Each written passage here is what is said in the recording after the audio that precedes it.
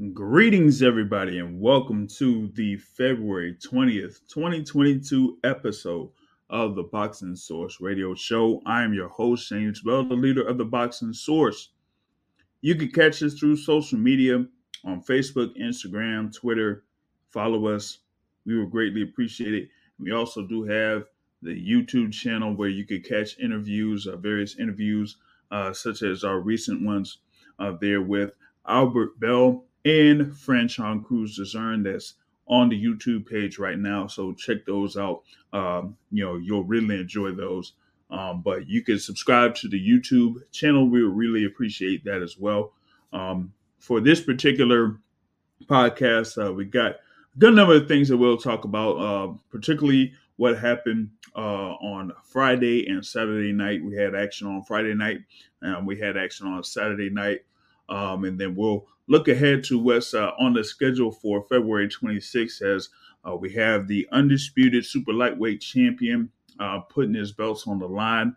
And also we have a fairly stacked card that will be on Showtime for you to watch out for. So that is mainly what we are going to be covering in this particular episode. Hopefully we cover all of that within a good duration and, touch on all the subjects there with good precision. So we're going to get right at it. We got to go over to the UK, right? And of course, you had the big bout, Manchester Arena, as you finally had the long-awaited rivalry come to a head in the ring with Amir Khan and Kell Brook. Amir Khan, of course, the decorated guy over in the UK, coming from a Pakistani background, went to the Olympics and everything like that. And had a fairly good career, particularly in the 140-pound division. Did have some fights from 147, went up to 160 at one point in the fight. Canelo, and we know what happened there. Then went back down. But he had, like I said, an okay career.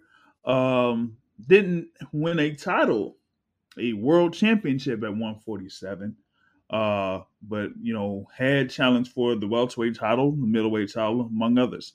But he came in there, with a record of 34 wins and 5 losses. And his opponent, the special one, as they call him, Kell Brook, went in there with a record of 39-3. Of course, he was the IBF welterweight champion at one point, defeating Sean Porter, getting the win over Sean Porter by decision. And he also moved up from the welterweight to the middleweight division to fight that guy, Gennady Golovkin. Ended up getting stopped. Went back down to welterweight, faced Errol Spence Jr. for that IBF welterweight championship and got stopped there. And also had a fight against Terrence Crawford, back in 2020, and ended up getting stopped in that one, So he had that record of 39 wins, 3 losses, and got stopped, in all of those losses. So going into this particular bout, you had, Kell Brook, of course, with his issues with the eye socket, having the, titanium plate and everything like that. Amir Khan, with the majority of the losses that he had, he ended up getting stopped in almost all of them. So it was a fight that was long awaited over there in the UK, but, of course, it was like 7, 8, 9, maybe 10 years too late or something like that for some people. But in the UK, they were really interested in this particular bout. Manchester Arena was sold out in about an hour and a half or something like that. So, even though both of the guys may be considered way past their primes and things like that, the fans over in the UK were really waiting for this particular bout to happen. And going into it, it was more about, who would kind of like falter first. And the thing about it is that in the first round, we kind of got a little bit of a message of what was to come as Kell Brook, was going off his front foot, very consistent with his jab, more accurate with his jab, and more accurate with his power shots. And Amir Khan got rocked in that first round. Had some issues as far as like his footing, and he had uh, those similar issues throughout this particular bout. And you really didn't see much coming from Amir Khan as far as like really affecting Kell Brook and what Kell Brook was doing there in the ring. I did see that Amir Khan had been preparing for this particular bout with the trainer or the tutelage of Brian Bomac McIntyre. And yes, the WBO welterweight champion, Terrence Crawford, was in the camp there with Amir Khan. But that particular preparation ahead of this particular bout wasn't really much for Amir Khan at all. He had some of the tools that he has had over the course of his career, but not anything that could really affect Kell Brook in this particular matchup. He wasn't as accurate with his jabs and the combination punching, even though he was a faster fighter, but he wasn't the more accurate fighter. And so Kell Brook just, stayed patient, stayed consistent in his approach against Amir Khan, and he was able to, affect Amir Khan over the course of rounds, breaking him down round by round and stuff like that. Had, like I said, seriously hurt him in the first round.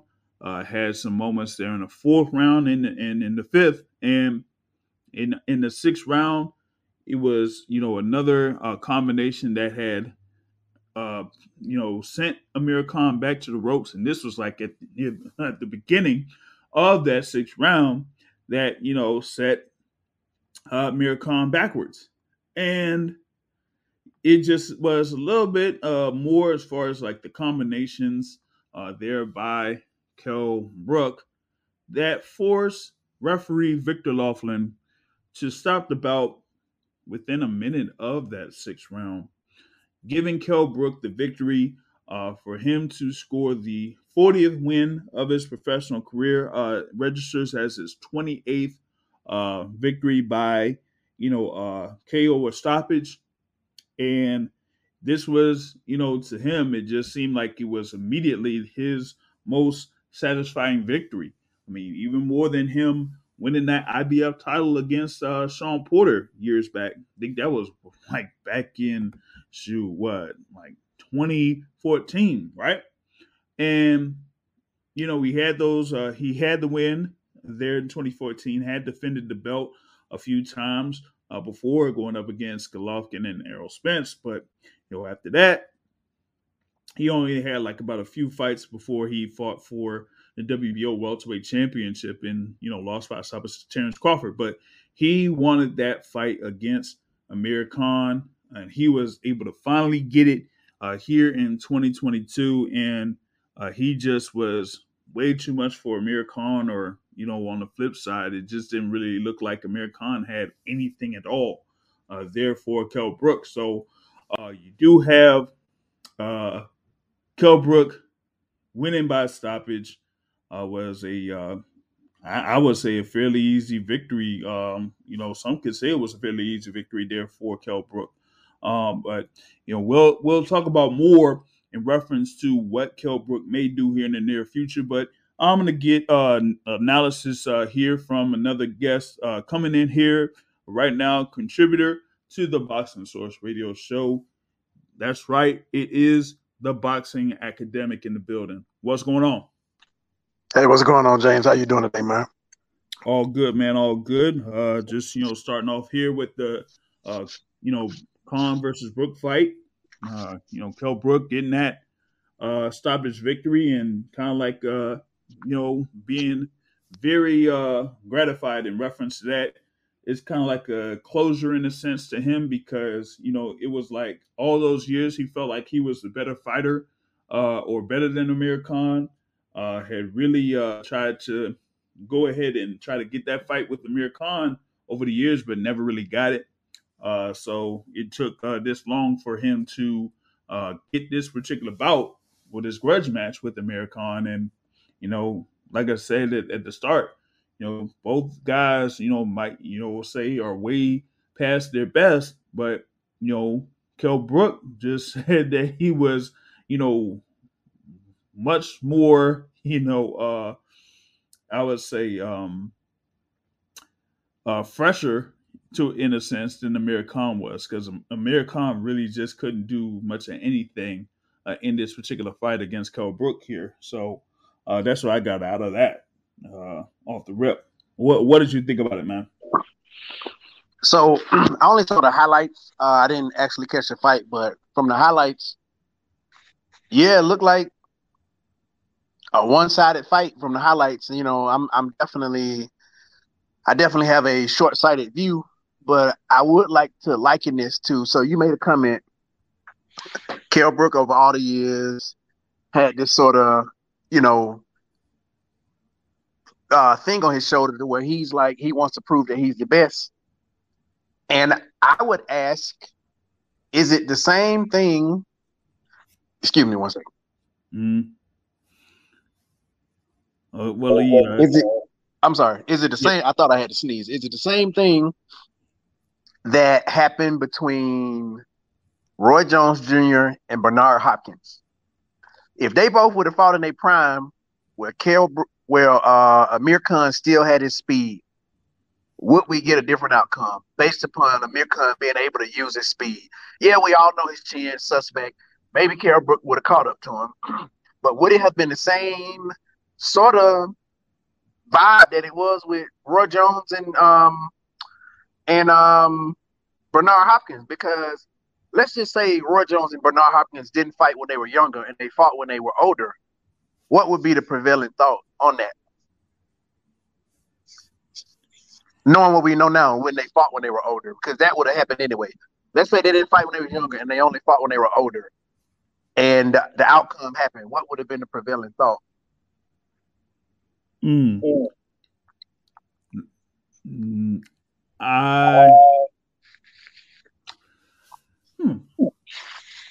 My thing would be this. Hold on. The thing with Roy Jones was like when they initially fought, both fighters were, at middleweight. And it was like, not soon after that, Roy Jones ended up going up in weight. Having the thing a little stint at super middleweight before having that light heavyweight reign, where he was, undisputed champ there, like light heavyweight and whatnot. While, for so many years, Bernard Hopkins had stayed at middleweight and eventually became the undisputed middleweight champion. So it wasn't like, until much later in Bernard Hopkins' career where he ended up going to light heavyweight. So I'm not sure, where it would have been at, probably at super middleweight, but the level that Roy Jones was at super middleweight to, light heavyweight or whatnot, it was kind of like levels above. I kind of like liken it to when Roy Jones fought James Toney. James Toney was, technically sound, so to speak, was a very, very, very good fighter there, at that particular point, but it was just a whole different thing there when it came to when he fought Roy Jones there at the super middleweight division, and that kind of like is what I kind of like liken it to, is more like a Roy Jones and Bernard Hopkins. I mean, not Roy Jones and Bernard, but Roy Jones and James Toney. So didn't they fight 3 times? Roy Jones won the first time, and then Bernard Hopkins won the last 2 times? No, they only fought twice. Oh, twice. Yeah. Okay, I may be thinking of Roy Jones Tarver, and Antonio Tarver, yeah. Tarver, yeah.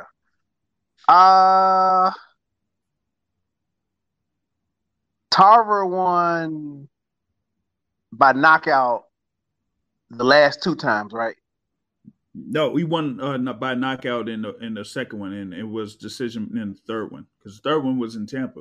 You know, And the first one, what happened? The first one. first one, Jones won by decision. Okay. I mean, Tarver, that's even difficult. So I was assuming that I thought Bernard Hopkins won twice, but nevertheless, if they would have fought again, Bernard Hopkins still would have won. So all I'm saying is, if you judge them fighting when they were older, one would say that Bernard Hopkins is the better fighter. I get what you're saying if you take weight class into account, but let's keep it on the single level. Let's not add in the details that make my story not actually be true or not even be plausible. But I'm just saying, La La Land to prove my point.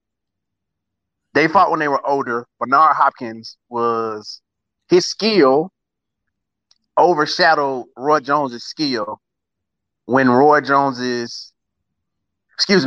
his technique overshadowed Roy Jones's technique when Roy Jones's skill sort of diminished his like natural skill.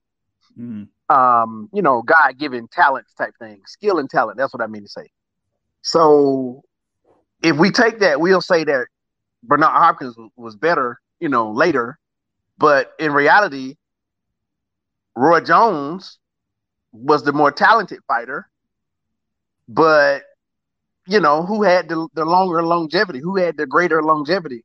So could this be a case of Amir Khan waiting too late and getting past his prime to what made him do better and be better?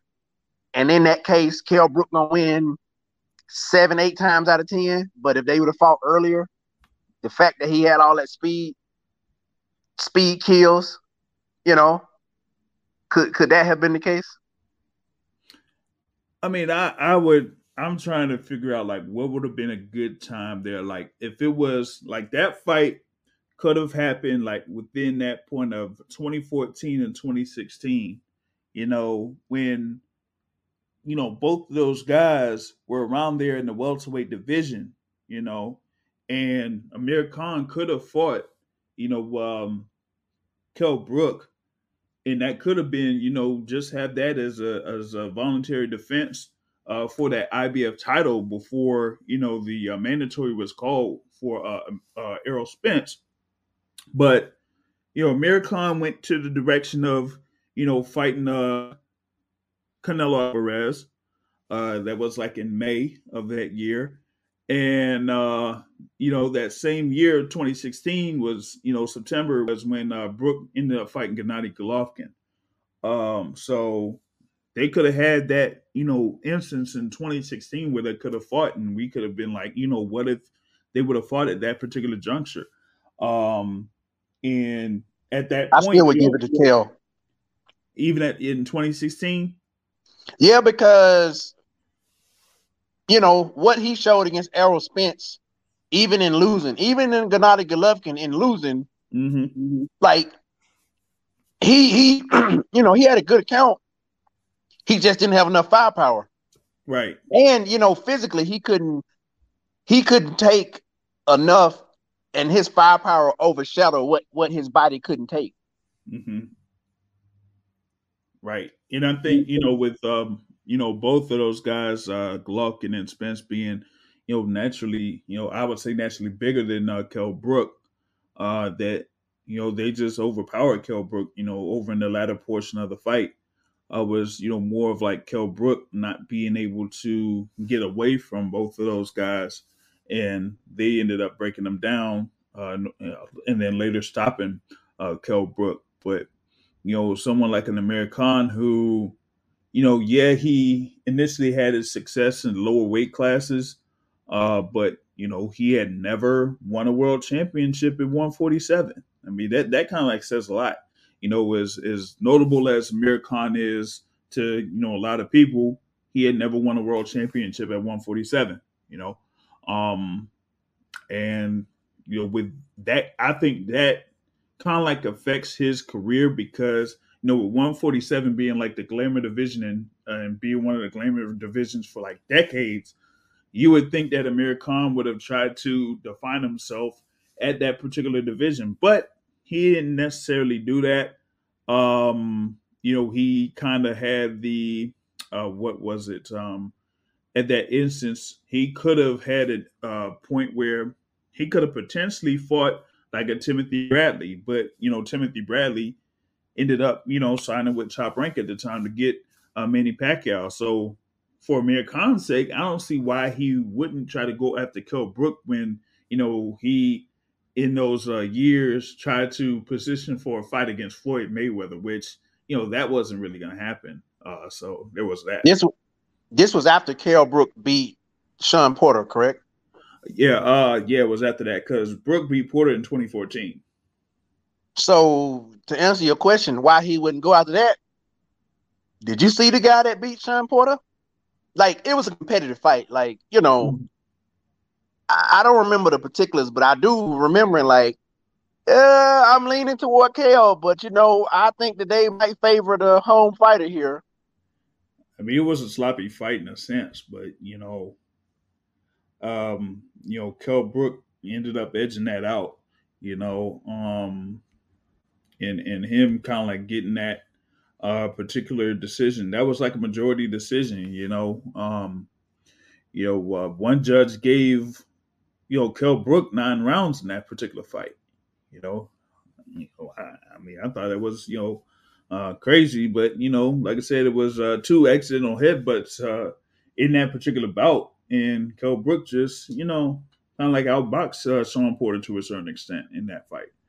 But after that, I would have thought that Amir Khan could have tried to go after Kell Brook and could have, they could have had that particular fight, so to speak, that could have really, boosted up the UK atmosphere, so to speak, as far as like building up to that fight, as far as like how much money they could have gotten for the fight at that particular juncture. But Amir Khan just didn't want to visit that particular fight at that stage. A fight that I think could make Amir Khan some money. He probably will get knocked out. I mean, where he's at, he probably needs to just stop boxing because the level that he would fight would be, let's build a name off of him. He would fight fighters the way they put the names off him. But I'm saying the fight that I think they could. You tell me. Amir Khan, Danny Garcia too. Danny Garcia stops him again. And that's what I'm saying. I think he does, but out of all the people that's coming up, who does he have the best chance of probably not getting stopped and at least going 12 rounds with? Maybe not even Danny Garcia, but I'm just saying Danny Garcia older, so that's got to give him something. I don't know. He probably gonna get. Yeah, you're right. He probably gonna get stopped. But I mean, everybody else, you can't put him up against Boots. That's like not cool. You can't put him up against anybody else that's in that. Keith Thurman would knock him out. Keith Thurman would knock him out. I mean, who could you put him up with in the upper tier of welterweight that he at least could last 12 rounds with? Now that I don't see who that could be. You go through, like I said, you got Errol Spence, you got, of course, Terrence Crawford, he already fought. You got Keith Thurman, you got your Dennis Ugas, you got Boots Ennis, you got Virgil Ortiz, you got, maybe like Conor Benn. You really don't have that many options out there for Amir Khan to where he would make money. Only other thing would be, a Conor Benn fight, maybe. But Conor Benn, like I had talked about this earlier, like Conor Benn shouldn't really venture into fighting the likes of a Kell Brook or, an Amir Khan at this particular juncture. Like, he's undefeated. He's had a string of good wins over the past 4 fights that he's had, so why not continue that momentum and try to get yourself in a position to fight for a world title later on down the line? Not talking about fights against Amir Khan or Kell Brook or Adrian Broner. Like, nah, that that really doesn't do much. I know that, like a fight against David Invasion probably doesn't move the needle as far as like money is concerned, but like what do you get from, fighting these other guys? Yeah, could be the money, but outside of that, what else does it do for you? You know? Yeah, I get what you're saying. Um, the thing is, if they trying to springboard him and get him in the real conversation, I'd say having somebody like that on his resume is a good springboard for that. Even though all of them are shells of themselves, I don't think Adrian Broner would get stopped. He at least, well, I don't know. Adrian Broner getting old too now, so Yeah, but the thing is, like you said, Adrian Broner's never been stopped. Even in his losses, he's never been stopped. but he getting old though. He you think he can do the same stuff he has been? Well, I guess making sure you don't get knocked out is a skill in itself. But how long can you keep going to that well before you get in front of a little young lion that motor keep going and your motor just only going at half like speed? Right. But the thing with with Broner is like it's just that he's been a high profile fighter, for a lot of years. He's had, a good number of notable fights over the course of his career, but it's not like he's up that far in age, though. You know what I mean? True. Um, so think about it is that he just had all of those particular fights, very very early in his career. So that's the thing with him, man. And I am probably overrating Conor Benn because he hadn't been tested. Like, sure, Chris Algieri, okay, is a good stepping stone, but we need to see him face some adversity. He hadn't faced that yet. Until he faced some adversity, it'd be very difficult for me to truly say what he gonna do. Right. Yeah. And thinking about it is like with Conor Benn, it's not like they're putting him in against like a like a John Boots in this. I mean, maybe he could be in the ring against Jamal James or something like that. Jamal James had the WBA regular welterweight title. Before he ended up losing to Radzab Batayev. So why not have Conor Benn face someone like that? You know, that could really measure or see where he's at in the welterweight division. If he's not going to fight, uh, David Evansian, I think Evansian's with another promotional company, rival promotional company. So that fight might not happen, but still, for Conor Benn, he has to figure out how to get himself in a position to be a viable contender for a world title. I mean, that's what these other young fighters are doing. That's what Boots Ennis is doing. That's what Virgil Ortiz Jr. is doing. So why not Conor Benn? So there's that. On the note, back to Kell Brook. Like, yeah, he has this win over Amir Khan. It's kind of like a career defining win according to him. He had really been considering retirement after getting this win, but now it seems like he could maybe continue his career for a fight or two. One opponent that has been suggested is Chris Eubank Jr., but that would be at the middleweight division. I know that this particular fight between Brook and Khan was a little bit north of 147 pounds, but having Kell Brook going up to 160 once again to fight someone like a Chris Eubank, maybe that might not be a good option for him. But if the money is right, according to him, he will probably go for it. So there's that as a potential option for Kell Brook. For Amir Khan, I think that he's kind of like did all he could do there at welterweight. And he had been considering retirement, so maybe he just says, "Hey, look, this might be it." there isn't really much else that I could do in the sport. So I might as well, just wrap it up. You know what I'm saying? So, I think that might be the direction there for Amir Khan or whatnot. Um, going past that, you had like another fight that was on the zone. Was Jaime Munguia against Demetrius Ballard.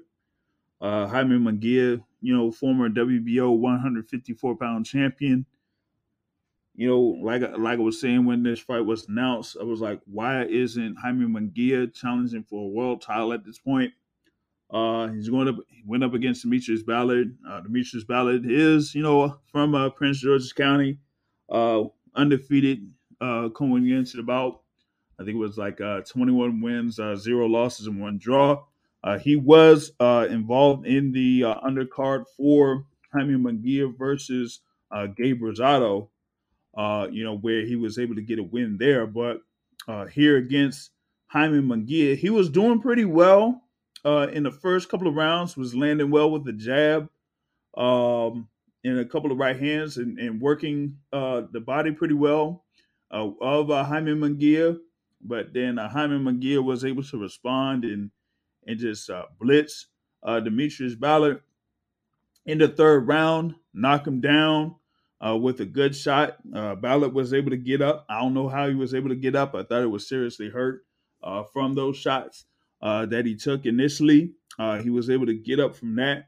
But then, Jaime Munguia got him to the ropes and threw a combination, and the referee, Juan Jose Ramirez, stepped in and stopped the bout, within a 1 minute and 47 seconds in the third round. So Jaime Munguia is now 39-0 with 31 wins by way of knockout, and he's still up there as the top contender in the WBO. He is also the number one contender in the WBC, but I don't know when he is ever going to step up and fight for a world title. I think it might happen for the WBO if we actually get an announcement that the current WBO middleweight champion, Demetrius Andrade, moves up to 168 pounds and fights Zach Parker. And if that happens, then you could have Jaime Munguia there fighting, who is it, Zanabek or Nimhanuli or whatever it is, for the vacant WBO title. But I'm like, Jaime Munguia has been in the middleweight division for a good while now, man. It's been, about a couple years or so. He had been the top contender for, that whole time and hadn't, fought for a world championship. So him in the middleweight division, I think it's like he's trying to wait it out to see if the likes of, like Demetrius Andrade moving up to 168, someone like Jamal Charlo moving up to 168, and then whatever happens with Gennady Golovkin, that he may end up moving up to 168 later this year. And I guess Jaime Munguia is just waiting for all of that to happen first before he steps up and tries to fight for a world title. But in the meantime, he was able to have a fight over in his home country in Mexico. There, as he is actually from Tijuana, Mexico, so he had a hometown fight against Demetrius Ballard, gets a third round stoppage victory. And like I said, I mean, he has almost 40 fights and only had that one instance where he won the super welterweight title over Saddam Ali 4 years ago. But since then, it's kind of like he's been, collecting wins, but nothing very notable or over the top to kind of like say, okay, wow, he could really be a serious contender for being a top guy in the 160-pound division. It'll have to wait until all of those guys that hold the world titles either move up or, maybe retire or something like that. So that's the thing with Jaime Munguia. Any thoughts about that kid from Tijuana and what he could possibly do in the middleweight division? I mean, I honestly don't care. But what I will say is that they were ripening Demetrius Ballard up for Jaime, and looking at his style and just, like you could tell it was only a certain level he could go to. So they were just preparing him to, to go in there and make it a run-of-the-mill day, and Jaime Munguia keep moving. Anything next for Jaime? I mean, Jaime ain't really fought nobody for real. Did he lose once, or he won all his fights? He's won all his fights, 39-0. Yeah, Jaime got to fight somebody, and that'll be some stuff if he actually go up and get Demetrius Andrade belt when he leave. Yeah, I mean, Jaime. Okay, let me give Jaime some praise. Jaime's getting better. He didn't show his getting better last fight because there was really no need to. But the fight before, you can see that he actually working on his head movement. Obviously, the dude got a good motor. Mm-hmm. I mean, he gonna stay far away from Golovkin. Canelo probably wouldn't even waste his time on him. Yeah, I mean, it'd be nice to see Jaime fight somebody. Yeah, I mean, my thing is, like I said, they already have the 160-pound division kind of like booked up. Well, maybe we're waiting on the announcement for, Gennady Golovkin there to face Ryota Murata over in Japan. And like I said, we had the thing with Demetrius Andrade. They're trying to see when he'll end up facing Zach Parker later this year. They're at 168. And then, with Jermall Charlo, Jermall Charlo, he had been considered as a potential opponent for Canelo Alvarez this year. Yeah, he had the thing that stemmed up from what happened in the past with a family member that, came back up here. But, we've had those particular things happen with fighters before, and they were still able to get fights and able to still get high profile fights. So whatever they have with Jermall Charlo, that could get cleared up, and you could still potentially have Jermall Charlo versus Canelo Alvarez in May. But who knows? May seem like Canelo will end up facing Dimitri Bivol in May 7th, and then in September, Gennady Golovkin, and then still have the fight with Jermall Charlo in 2023. But, in a sense, you still have in this middleweight division a few of those guys that are out there, and things hadn't necessarily been cleared up as far as like, okay, we hadn't had a unification bout at 100 pounds since Canelo has left that division. So why not, try to have more of these fighters go up against each other, and having Golovkin versus Murata be that only unification bout at middleweight kind of like says a lot there. So that kind of like leaves a lot to be desired there in the middleweight division. You know what I mean? So there is that. Now we'll talk a little bit more about the middleweight division and also action that's coming up next week. But we will take a quick break here, and then we will be right back. So, yeah, we had talked about the thing with the middleweight division, and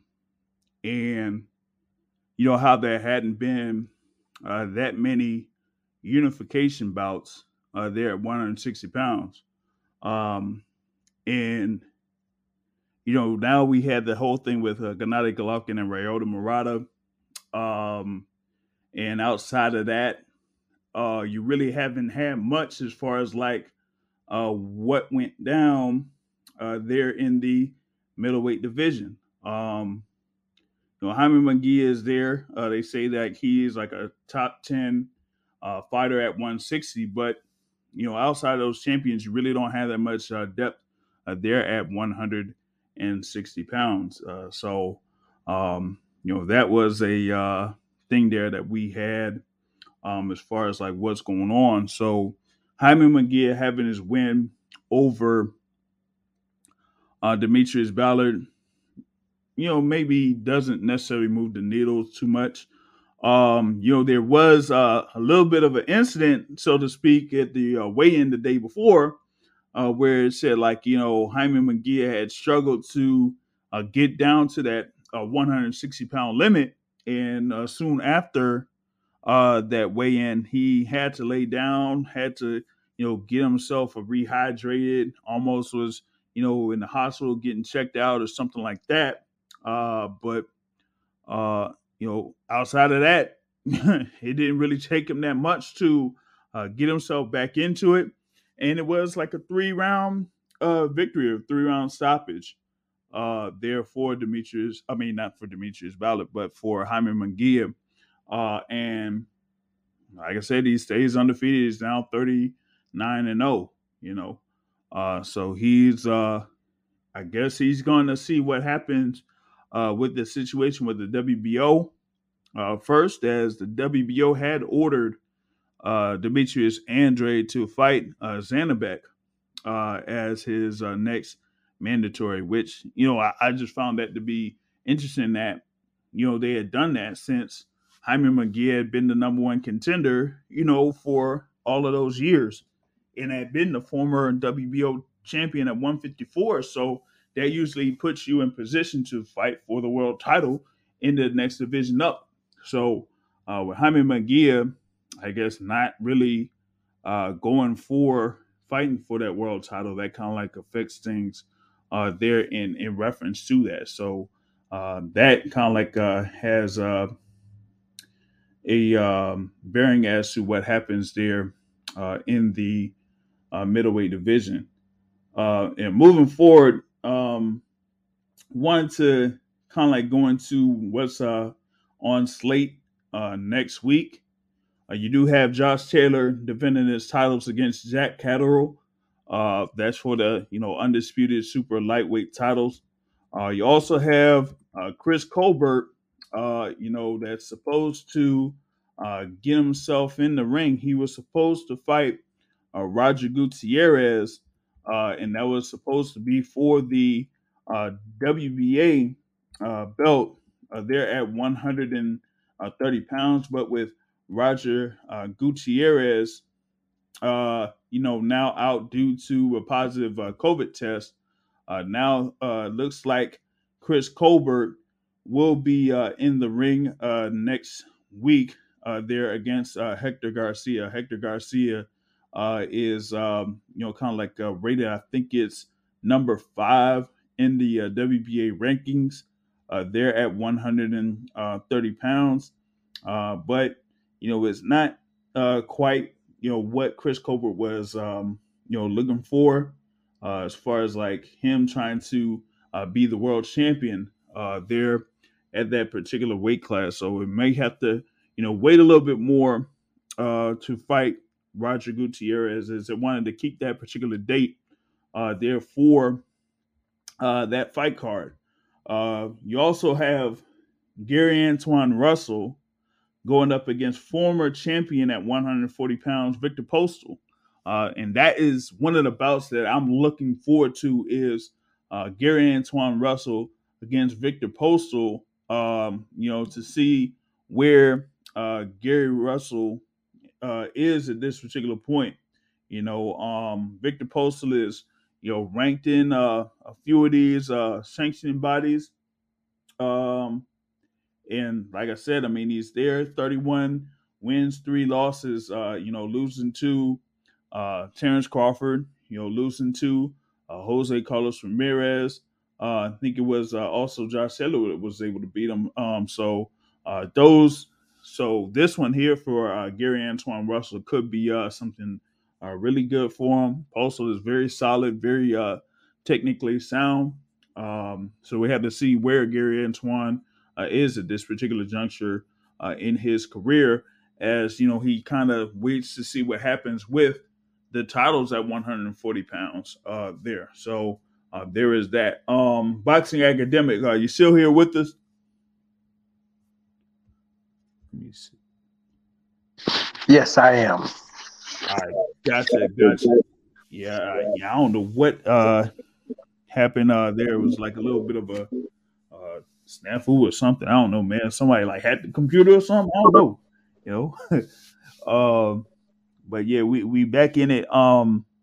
And like I said, that's mainly the schedule that's there ahead of us for February 26th. You know, I mean, one thing I mean that's all I'm kind of like looking at here for that next weekend is mainly the Josh Taylor fight. As he says, like he's gonna have this one fight, and then we got to see if he's gonna stay at 140 pounds or move up to 147. And the thing there with Gary Antoine Russell and Victor Postal, um, I mean, I want to see if Gary Antoine Russell is able to, showcase his skills there against Victor Postal. Maybe he ends up stopping Victor Postal. See what that would mean as far as like sending a message there in the 140-pound division, which is, fairly deep. There you do have Subrio Matias there in that particular division. You still have Regis Prograis hanging around there at 140. You have even though he went up to 147, Mario Barrios is still up there. Jose Zepeda's there with Jose Carlos Ramirez. Uh, even Teofimo Lopez says that he wants to campaign there at 140 pounds. You also have Brandon Lee, Montana Love there at 140. A good number of fighters there at 140 pounds there, which includes Gary Antoine Russell. So for the next 6 to 18 months, we're going to see how the 140-pound division shapes itself out there. So there is that.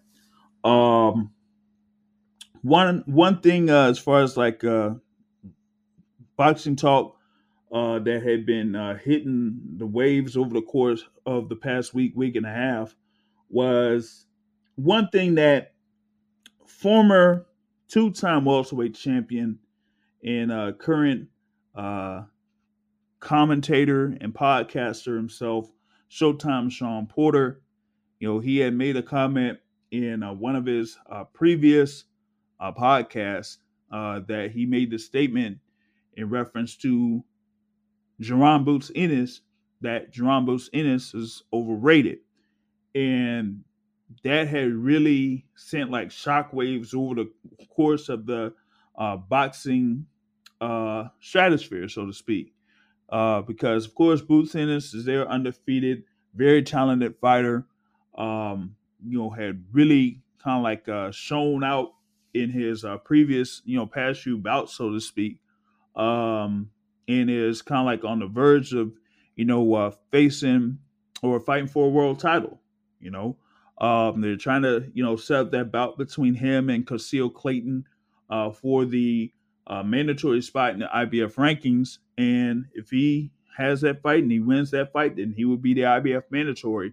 Of course, IBF belt is held by Errol Spence Jr.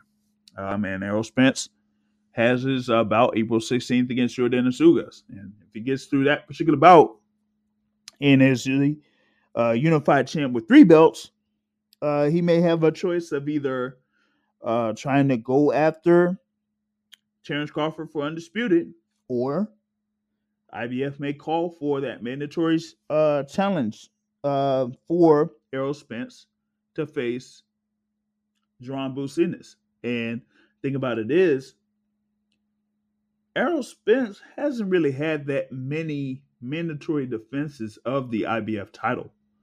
If I'm not mistaken, he had fought Carlos Ocampo, and that was a mandatory defense there, so to speak, for the IBF belt. But ever since then, he has had his fights. What was it? Of course, he had the Danny Garcia, Mikey Garcia and Sean Porter.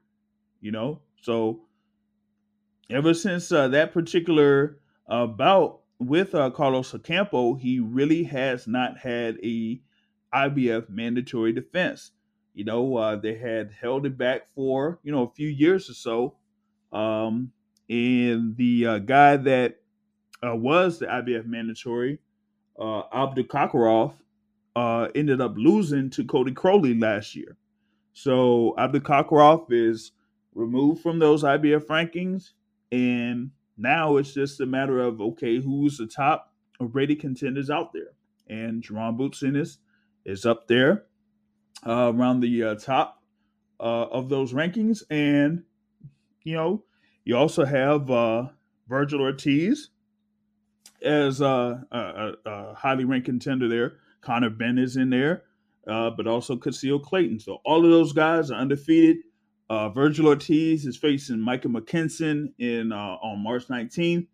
We already talked about Conor Benn, so he's kind of like out of it. So there's Casio Clayton, and that's how that particular bout has kind of like sorted itself out. So we got to see how that is going to be formally announced. And like I said, if Boots Ennis gets that belt and wins that belt, then he's going to be the IBF #1 contender. And the IBF usually is very strict when it comes to their mandatory challengers, but it's just that for the welterweight division, it hadn't quite been the case, so to speak. So there is that. But Boxing Academic, any comments about what Sean Porter said about Boots Ennis? Before I elaborate on that and what's happening with the IBF situation. I can't speak on the polarizing he's overrated, but what I will say, if we judge everybody off of their potential and what they could do, it'd be a lot of greats in the world, So my same comment to whoever I said it earlier, maybe it was Jaime. No, it wasn't Jaime. It was whoever I said didn't face any adversity. Conor Benn? Conor Benn, yeah. I say the same thing for Boots Ennis. I got to see, okay, it's a little bit easier to say because he has a lot of physical attributes. And I would just go to say that his athleticism might translate on the basketball court if I just had to, guess. At the same time, yeah, we got to see him show and prove. We got to see him do something. And until then, it's speculation. I wouldn't go so far to say that he overrated, because he better than a lot of other prospects to where he getting mentioned as a contender with the amount of, like the body of work he has. He getting mentioned as a contender with the body of work. Could that mean it's too premature? Maybe. Or it could just mean that his skill level dictates what people say, like, okay, you this good. Let's see how good you are. But until he fights somebody, we can't crown him. And, I'm pretty consistent with that with anybody. I was saying this with Errol Spence a couple years ago, Terrence Crawford up until recently. Yeah. He got to fight somebody. Yeah, and the thing is like, I kind of like talked about it. The term usually, well, it's not really overrated. Probably should have said like unproven. And the thing about it is that the guys that he's kind of like went through. Some people might not like kind of rate those guys that high in the welterweight division. So thing about it is that yeah, we do have to see Boots Ennis against, I guess, one of these more proven guys or whatever it is. But at this particular juncture, I'm not sure if those guys will do that unless if it's a situation where there is no choice. I'm not seeing a Keith Thurman doing that. Even before Sean Porter retired, I wasn't seeing Sean Porter doing that. The thing about it is like, Why would they go do that when they could, fight for a world title? If they could fight for a world title and get the money that they would want to get, in comparison to fighting the Boots Ennis, that'll be less money. That if they end up losing, that really takes them down the pecking order. And if they lose badly, then that really takes them down the pecking order. So that was kind of like the thing there with that. And for me, when it comes to the welterweight division, I don't see the welterweight division as deep as some people may think it is. I had, named guys on the list already. If you got, the champions, Spence, Crawford, Ugas. You got Keith Thurman, and people don't know what point Keith Thurman is at this particular juncture of his career. So then after that, it's, Boots Ennis, it's Virgil Ortiz. And then if I go over the fighters that are ranked in the Ring Magazine rankings, you got Iman Stanionis, you got David Evangeline, you got Radzab Butayev, you got Conor Benn, and you got Cody Crowley. Those are the 5 guys that they kind of like put there in the bottom 5 of the Ring rankings. And I mean, I'm not sure if people are saying whoa when it comes to those guys that I named in those in the bottom half of the top 10. So Boots Ennis, unless if he fights one of those guys, like I said, a Keith Thurman or, maybe your Dennis Ugas or Crawford or Spence, I don't think he'll have that particular moment where he could say, hey, I have this victory over this guy. It might just end up being to the sense of we're going to wait until whatever happens with Errol Spence, your Dennis Ugas, and Terrence Crawford. And then once that clears itself up, either those guys are going to move up to 154 or they're going to call it a day. And then you're going to have whoever's left there at 147. And those are going to be the guys that Boots Ennis will face. And if he stays there at 154 for a little while longer, he could probably clean out that division and then move up to 154. But as of right now, it will be a good little minute before Jaron Ennis has that particular fight that says, okay, he stands out above all of these other guys. Translation: Boots got to wait his turn. Correct. And it almost seems like the similar situation that Errol Spence Jr. was dealing with at a particular point when he wasn't a world champion, and he had to go through that same route that Jaron Boots Ennis is going.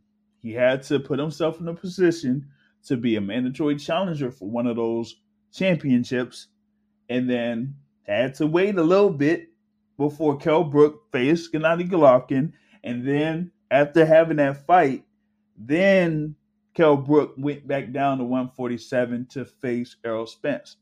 So now here we are, years later, and Jaron Boots Ennis is looking like the guy, the next guy coming. And like I said, it looks like he's going to have to wait his turn, just like, someone like Errol Spence had to wait his turn. So that's kind of like how that works out.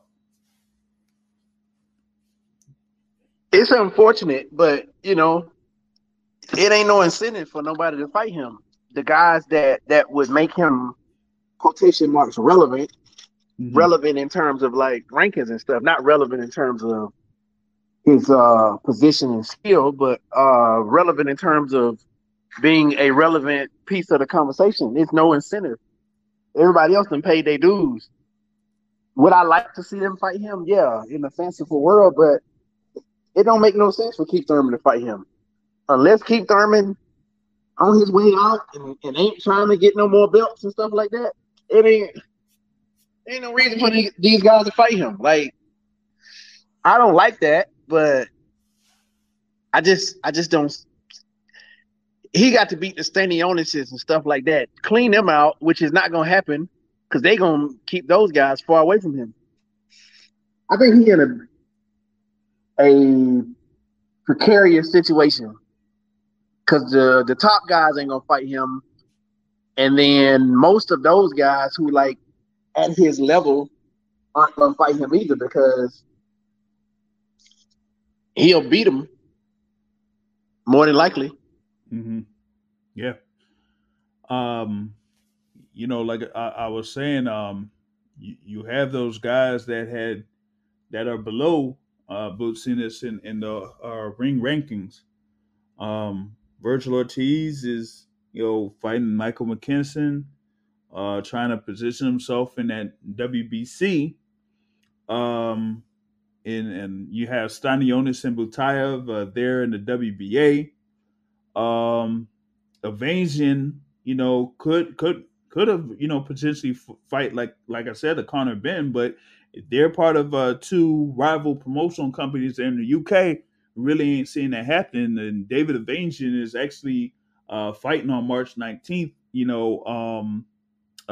And it's against somebody that's not really much in the rankings in any of the sanctioning bodies. So it's just something like a filler fight in some way for David Evasion. But Conor Ben's there, Cody Crowley's there. You might have a few other fighters there. Abel Ramos is there, and like I said, Keith Thurman still out there, but Keith Thurman is like, hey, if we don't have like a fight between Spence or Ugas, the Spence Ugas winner against Terrence Crawford, then I could face either one of those guys. And then outside of that, what else is out there? You know what I mean? So I'm not seeing like what other options there could be there for Boots Ennis. And once he has his fight against Casio Clayton, that's I think they're having it for March 9th. He gets there and he gets that win, then it's like, okay, what are they gonna do next? I know that there is like some type of a situation with the promotional deal that he's under. I think, but in a sense, I think that if they could try to get Boots Ennis in a situation where he has enough interest from the fans, and and I would say, hey, have him in a fight and have him be a headliner. Um, Originally I thought that they were trying to have Boots Ennis versus Casillas Clayton as a co-feature to, I think it's the thing with Sebastian Fundora going up there um, against Erickson Lubin, and that would be the main event, and that Boots Ennis versus Casillas Clayton would be the co-feature. But if there was a situation where they could flip it and have Boots Ennis as the main event, then they could say, hey, people are coming out here to see Boots Ennis, and this is what they're willing to do or willing to pay, or they're gonna kind of like tune in on Showtime to see Boots Ennis fight. Unless if these other fighters see that Boots Ennis has enough that he could bring in a lot of money, then they're not gonna be that much interested in fighting Boots Ennis. Like you said, high risk, low reward. So unless if they try to get something to increase the reward for fighting Boots Ennis, then you're not gonna see Keith Thurman or Terrence Crawford, an Errol Spence, or your Dennis Ugas fighting a Boots Ennis anytime soon. Or at least I don't see it.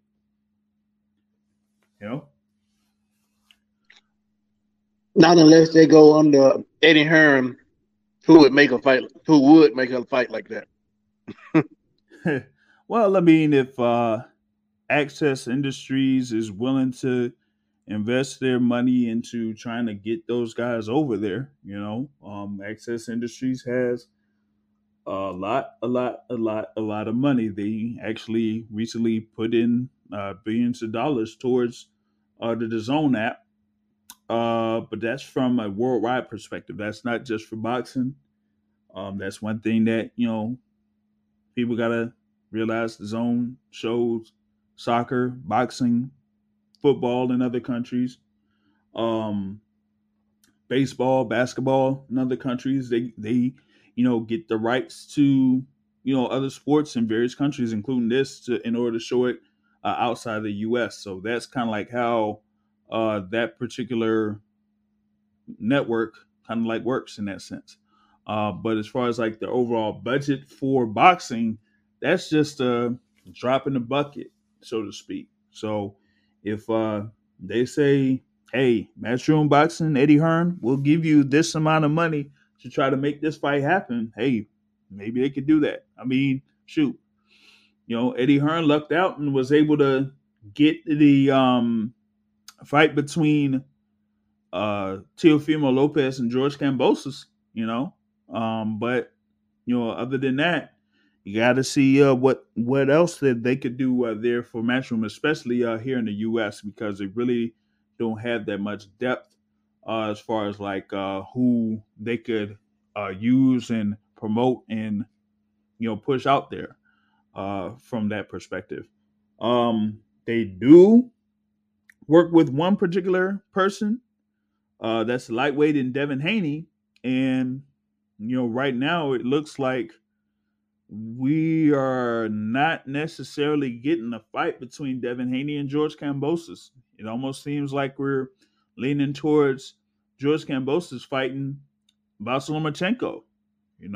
It's not official, hasn't been official, but, we hadn't really seen anything that says like, hey, George Kambosos is fighting Devin Haney for the undisputed lightweight championships. And that was one of the things in the newswire that kind of like stood out was like you had a whole lot of back and forth between the parties of Devin Haney and George Kambosos, almost like, they were trying to, get a fight put together. But then now they're saying that potentially you could have a multi-fight deal with George Kambosos fighting Vasyl Lomachenko. And if, George Kambosos fights Vasyl Lomachenko and loses, that he could invoke the rematch clause, and have two fights. And I think that, that is kind of like what they were trying to lean towards is a multi-fight deal for George Kambosos, so that he could get the most lucrative deal out of what he has by winning those world championships when he defeated Teofimo Lopez. So it was like the option of, okay, you could fight, Devin Haney, you could fight Vasyl Lomachenko, you could maybe fight a Ryan Garcia, you could fight a Gervonta Tank Davis or whatever it is. But it's more about like, one, does he really want to defend those world titles in Australia, and how much would it take for him to have those belts be defended in Australia, and what opponent would make the most sense financially to, make that happen. So that's kind of like how that breaks down. And as of right now, it looks like it's more favorable towards George Kambosos fighting Vasyl Lomachenko there for those belts. I haven't seen where it was, like official in that particular sense. But that's kind of like what it's leaning towards here right now is that George Kambosos is going to face Vasyl Lomachenko instead of Devin Haney. It looked like they're trying to set it up for June 4th against Vasyl Lomachenko. Would be in Australia over in like Marvel Stadium. And reportedly, I don't know if it's confirmed or not. I don't know because it's what I'm seeing it from is from Mr. Mike C, who has not been very very reliable in a sense when it comes to news recently.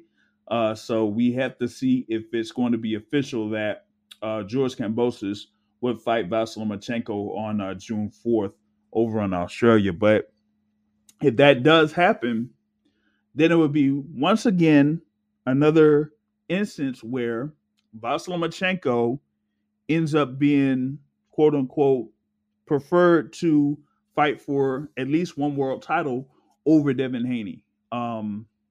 Years ago, a few years back, 2019, could have had Devin Haney versus Luke Campbell for the vacant WBC title at that time, and that didn't happen. It ended up being Vasyl Lomachenko versus Luke Campbell.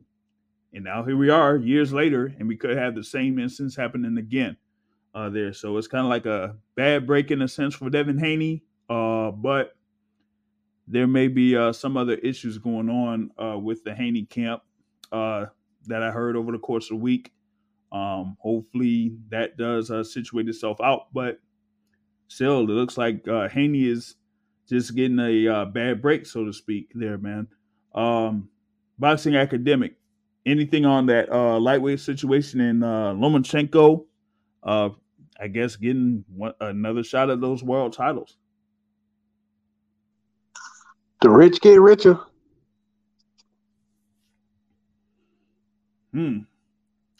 Yeah, I find actually that's an interesting comment. Because for me, Vasyl Lomachenko as an opponent is quote unquote the most affordable opponent for George Kambosos. Like someone like a Devin Haney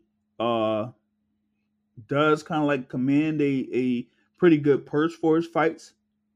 Someone like a Ryan Garcia would kind of command a pretty hefty purse for his fights.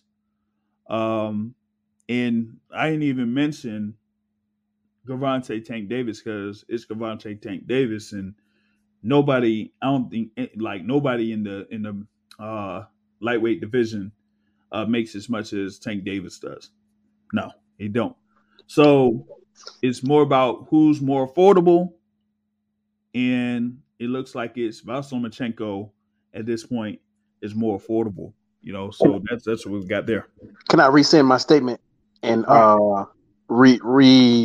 revise it? All right. The powerful get more powerful. How about that? That's what I went. Yeah. Not there rich. We go. Yeah, the powerful get more powerful. Thank you for clarifying for me. There you go. Yep. That's it. That's it. Once you have somebody by the name of a Bob Arum that knows people and makes moves, then that's how someone like Vasyl Lomachenko is able to get himself in position to have these fights. Even though he has lost multiple times and has lost in the lightweight division, but yet he faces a Richard Commey.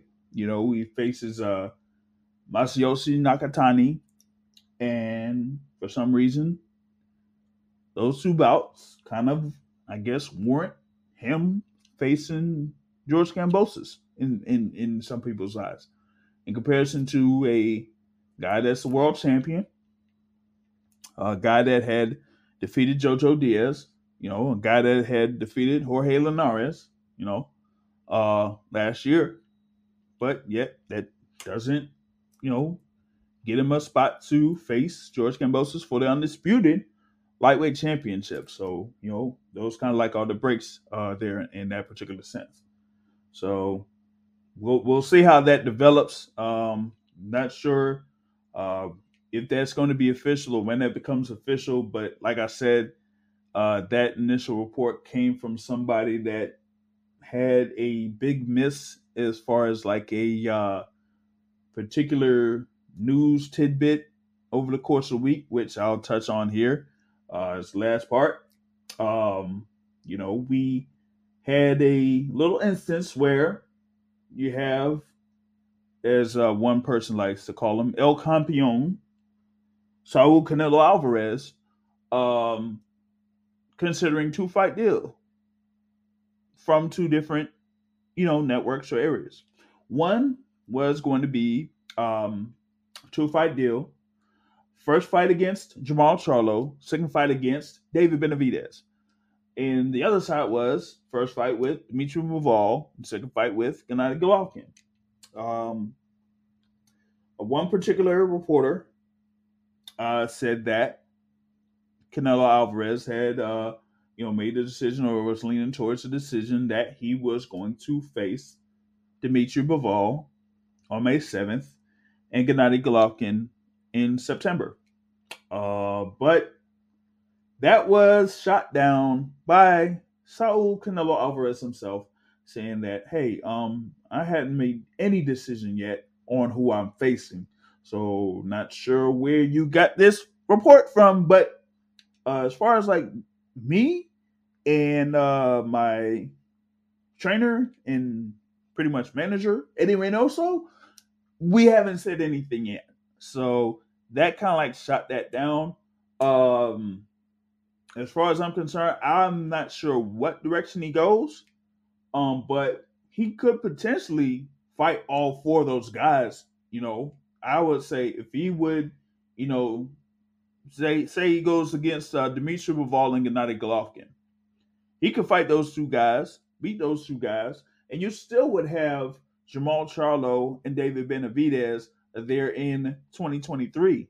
Jamal Charlo and David Benavidez are, in combination younger than having Dmitry Bivol and Gennady Golovkin. So why not, have those 4 fights? Hey, you're guaranteed at least $100 million or around that range for both of those, packages. So why not just say, hey, I can fight these 2 guys first, and I can fight these 2 guys later, and I still get paid over $100 million pretty much for, 2 fights in 2022 and 2023.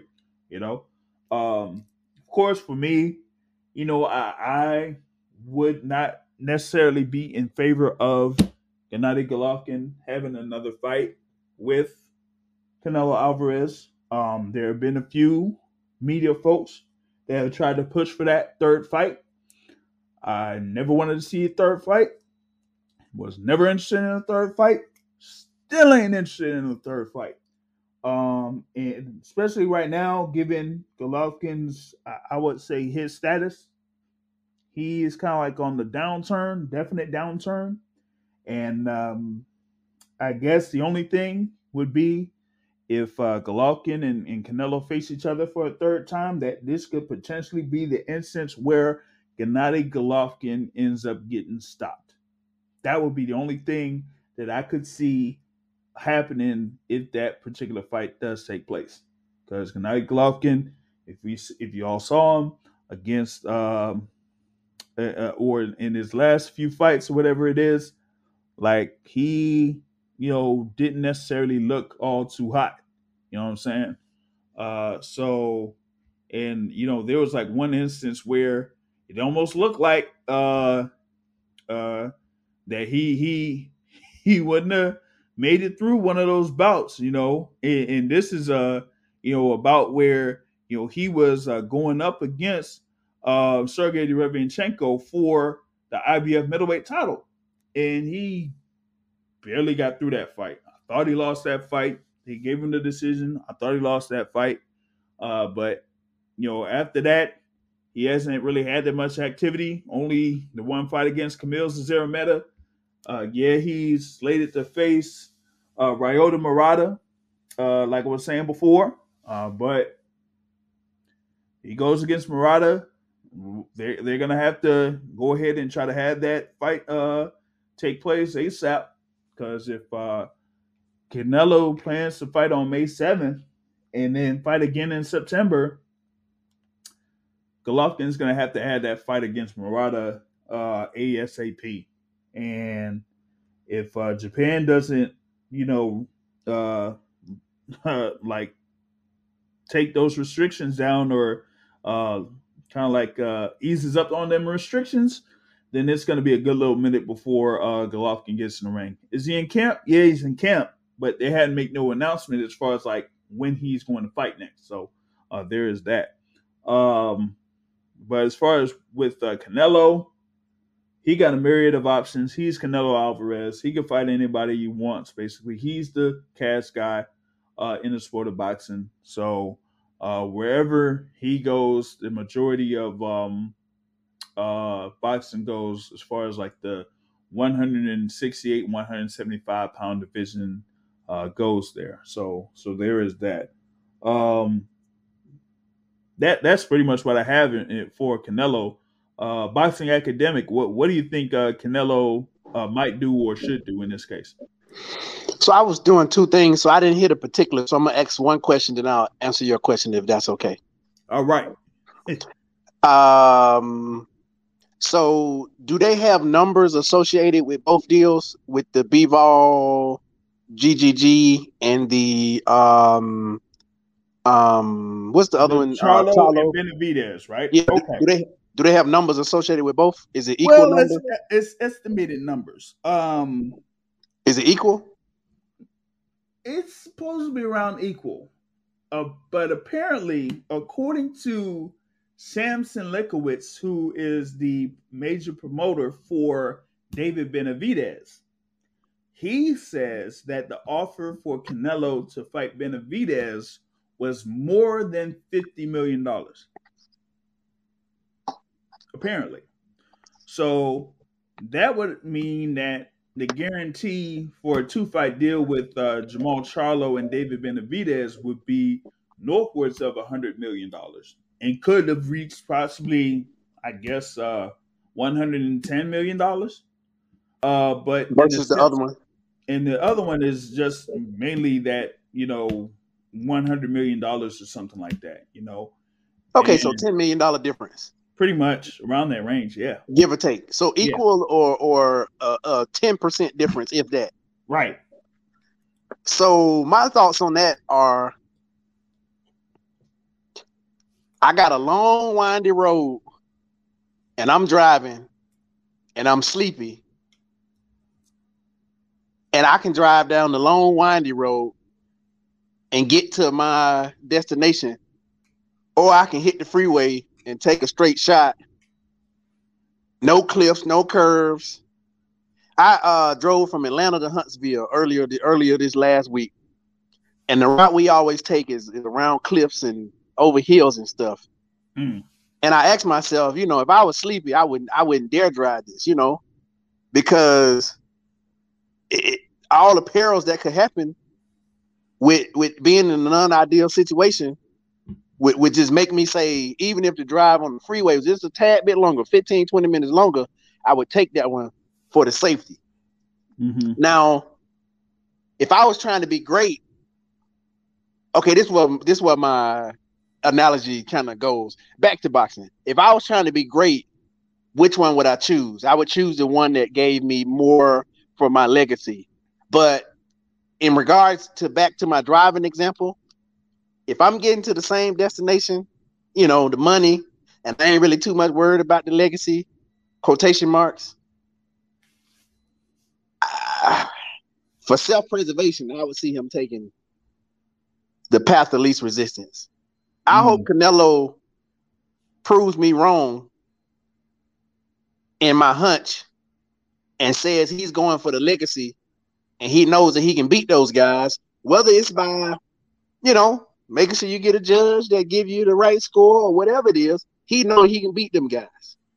I already got a lot of respect for Canelo. Canelo has earned what he's gotten. Quite naturally, he's favored. He handsome, so the women like him. He's learning to. Well, he already knew how to speak English, but he's speaking more English, which means that they're making a concerted effort to sell him to a bigger population, i.e., more dollars. Exactly. So I would have, I would just have to take my hat off to him again if he chooses the road least taken. But my hunch, he would have some big gonads if he chose the road less taken, less traveled. I want him to choose the road less traveled. And if he beat both of them guys, we got to stop with the, like maybe he do deserve a few light touches. Maybe he do deserve, if he fight both of them guys, shit, maybe he deserve a few light touches, like maybe Errol Spence deserve a light touch. I'm just saying, I'm not taking it off Errol Spence. Mm-hmm. Maybe Sean Porter had a light touch with that smelling guy, with that, Sebastian Formella. Yeah, him. He had a light touch with him. But you get what I'm trying to say. Like, if he fights these guys, maybe he deserves a light touch. Terrence Crawford still got to fight a few more people before we start saying he got a light touch, because he's been fighting light touches. I love Terrence Crawford. Terrence Crawford may end up with the smoking gun after everything's said and done. But as far as Canelo, if he fight them guys, man, I'm going to have a lot of respect for him, even just taking the fight, because it's not guaranteed to win. Now, path of least resistance, which one will most people choose? The path of least resistance. So we'll see. Well, I'd say the thing with the road thing that you were talking about, for Canelo, it would be the option of, are you going to take the straight shot, or are you going to take the scenic route? Or, in a sense, if you're going to go on an interstate, are you going to, go straight through, or are you going to hit a rest stop, along the way, or, hit a hotel, motel, Holiday Inn, to rest up before you continue the trip. I think that people feel like the path of least resistance, or the one that Canelo would be more favored in his fights against, are the ones against Dmitry Bivol and Gennady Golovkin. You do have Jamal Charlo. Yes, it would be his first fight at 168 pounds, but he's young guy, fairly young guy, someone that kind of comes down to 160 pounds. He's a pretty solid guy. Before he goes down in weight, and he's fairly skilled guy himself. So that would kind of like pose a challenge there for Canelo Alvarez. And of course, with David Benavidez has kind of like long been considered the guy at 168 that would pose the biggest challenge to Canelo Alvarez. So that to me is where you kind of like see him being a real challenge for Canelo Alvarez. If he does fight Jamal Charlo and ends up winning, then he would fight David Benavidez next. Then there's that. But like I said, with the option of Dmitry Bivol and Gennady Golovkin, it's more likely that Jamal Charlo and David Benavidez would be available in 2023 than Dmitry Bivol and Gennady Golovkin. So why not go for that guarantee first? You would have with Bivol and Golovkin, and then later on down the line you face Jamal Charlo and David Benavidez. So I think that if he does lean that direction with Bivol and Golovkin, then that would be how it goes. From a financial perspective, of course, Canelo would get the guarantee, so it doesn't matter, for him in that sense. But for the networks, they would have to think about, okay, how are we going to sell this to people? When it comes to the thing for the Zone, there was, consideration that the Zone would have a pay-per-view package on top of what they're doing with their monthly subscription or whatever it is. So it kind of like would be like an ESPN Plus. ESPN Plus has their thing that they pay, people pay $5.99 a month or whatever the price is for ESPN Plus, but then you still have pay-per-view.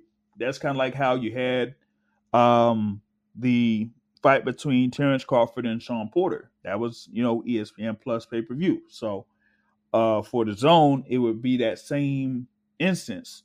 If they have Canelo versus Dmitry Bivol and then Canelo versus Golovkin, it would be like a Zone pay-per-view package, so to speak.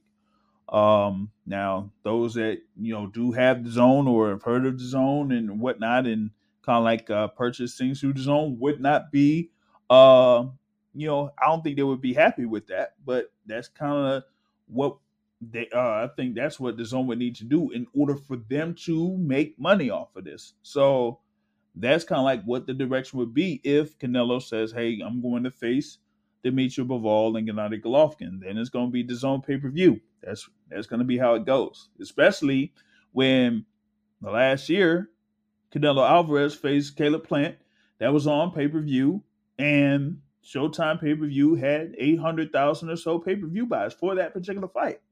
So if you know that he's that successful fighting Caleb Plant, then y'all are gonna have to y'all are gonna break the bank, and y'all are gonna have to go all in as far as like marketing, advertising the event, and trying to get that money back. So I think for Canelo's sake, or his decision, if he goes with Bivol and Golovkin, I wouldn't be surprised one bit, because you would still have those other fighters down the line, or at least most likely he would.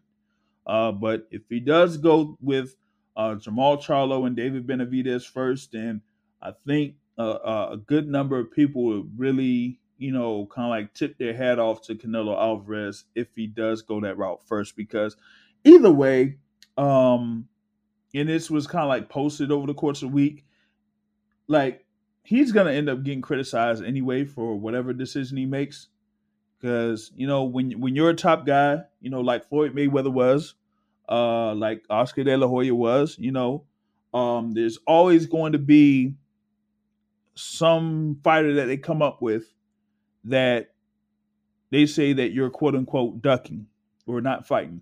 So regardless of who Canelo ends up fighting, there's going to be critics anyway. But in his sense, he's going to be making lots of money regardless. So whatever direction he goes, that's going to be his decision. I think with alongside his buddy there, Eddie Reynoso, and they're going to stick with that. So that's going to be how that situates itself. All right. With that being said, covered most everything there. We had action that was on Friday night. That was part of Showbox. You had Paul Crawl against Marquise Taylor that ended up in a draw, where a lot of people felt like Marquise Taylor won that particular fight. Marquise Taylor was just jabbing up Paul Crawl, was landing well to the body. And Paul Crawl really didn't make many adjustments over the course of the 8 rounds, where and the decisions just had it where Marquise Taylor had one scorecard where he shut out Paul Crawl, and another scorecard had Paul Crawl winning 77-75, and then one thing of 76-76. So an 8-0 card in one side, a 5-3 card on the other side, and then 4-4 even on the other side. So it ended up being a split draw, and a lot of people felt like Marquise Taylor won that fight. Jermaine Ortiz defeated Nahir Albright.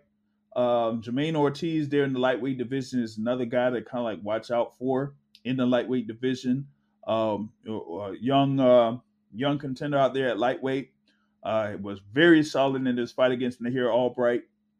Albright was like overwhelmed in the first half of the fight. Kind of like was getting back into it in the second half of the fight, but nothing to really shift the scale over to where Albright would have had an advantage in the fight. So Jermaine Ortiz has scored a unanimous decision victory there in that particular bout. And that was the Showbox New Generation card that was on Friday night. So that covers like everything that I needed to cover here. This particular episode, we'll get back at it on Sunday. Thank the Boxing Academic for joining here in this particular episode. Like I say, at the